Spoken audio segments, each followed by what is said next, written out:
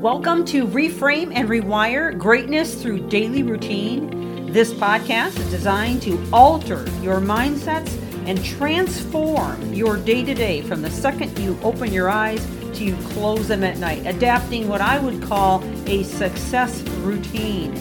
This series is liable to change your life, and it's never the big things that you do, but the littlest things you do every day that make the biggest difference. And now, on to the podcast.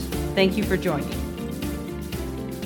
Welcome back to the podcast as we begin a brand new series today called Stop People Pleasing. Are you a people pleaser? Are you someone who feels like you're constantly compelled to impress other people or to gain some sort of approval? And whether that's your family or your people in your corporate life, I think all of us have some areas where we want to be considered worthy or valued or qualified or recognized in some way, shape, or form. So I think this is going to be a helpful series for a lot of people. In fact, I want to start out the series by giving you the 10 signs that you may be a people pleaser. And then we're going to get into some other areas on how to stop and some other psychology on the issue. So I think this is going to be a great series, and I believe that it would be important for you to share this, especially if you know it'll help people. And if you have, say, people on your team that are struggling a bit with it, or if you have people in your life that are struggling, or even if you are struggling with this at any area or level of life, this could be an incredibly beneficial and life-changing podcast series. So let's dive into the very beginning of this, and that is to first help you with the diagnosis to see if this is something that maybe you're struggling with in an area. So as you listen to these signs or diagnosis that you may be a people pleaser, remember to think about it from all areas. Okay, so people pleasing involves speaking and behaving to accommodate the emotional needs of others. Typically, it is to the detriment of your own needs. In fact, it can be hard to combat people pleasing, but there's definitely hope. There's ways to overcome it. Such as practicing saying no, for example, because so many of us don't say no when we should be saying no, and we need to also allocate time for ourselves. And so this is really important, and it's critical to your overall self-esteem. And I've seen people that, do this unknowingly and end up unraveling several areas of their lives that make them feel bitter and angry and used and run over. I don't want to see you there. I'm here to help you.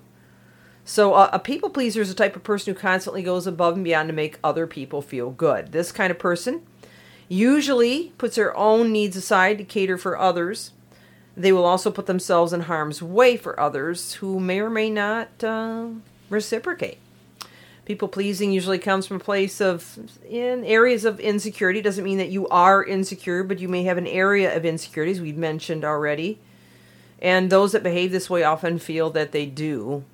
And others will value them and accept them. Instead, these individuals are likely to feel burned out and resentful, as I'd mentioned, towards those they always help. And then, of course, this drains them, and they're not able to meet their own needs. So are there personality types that seem to be more prone to people-pleasing? Well, while there's no specific personality types that are more prone than others, we do know that individuals with low self-esteem or a history of relational trauma may be more susceptible to it. They may be more likely to engage in tendencies that would be people-pleasing.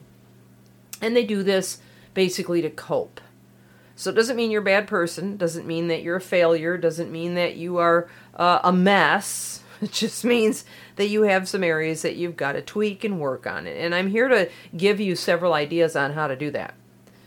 It's important, though, to recognize how trauma can lead to different kind of coping mechanisms, such as poor interpersonal boundaries, or putting yourself last all the time. And the combination of these may make you feel more taken advantage of and lead you down a bad downward spiral of people-pleasing and seeking validation in order to make yourself feel better about yourself and hopefully impress someone.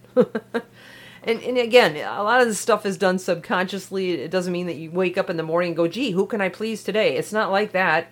This is just something that is at the underlying level that as soon as we become self-aware of it and we recognize it, which is what I'm hoping to help you with today and tomorrow, then we can begin to work on it, okay? So here's some signs to see, and you might want to get a pen out. First of all, number one, and I've mentioned this one already, the big one, you can't say no. You have a hard time saying no because you want everybody to like you. You want everybody to be happy with you, and it ends up backfiring on you. You end up, instead of, seeing, what you want out of it, which is, I'm going to make everybody happy if I say yes all the time. They're really going to appreciate me. Instead, it goes just the opposite. So it ends up, you feel run over, you feel taken advantage of, you feel used, you don't feel appreciated, and then you feel resentful and bitter, and all those bad things start happening, right? You think the best way to make people like you is just by being overly agreeable, but that's just so wrong. So mark that one down if you're guilty of it. Number two, you feel anxious about other people's opinions to the point that it affects your better judgment on a lot of things in a lot of areas.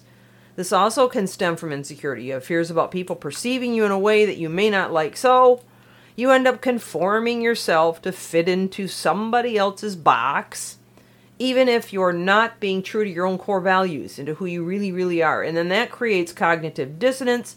And we've talked about cognitive dissonance in past podcasts, and that can make you a train wreck, okay? Cognitive dissonance is basically where there's disagreement between your heart and your mind, because they're constantly communicating, and that gives you this feeling of uneasiness or unrest, uncomfortableness, that just makes you feel like something is wrong with you, all right? So that's number two. Now, we are out of time today, so I'm going to come back and finish this list tomorrow. I hope you'll join me.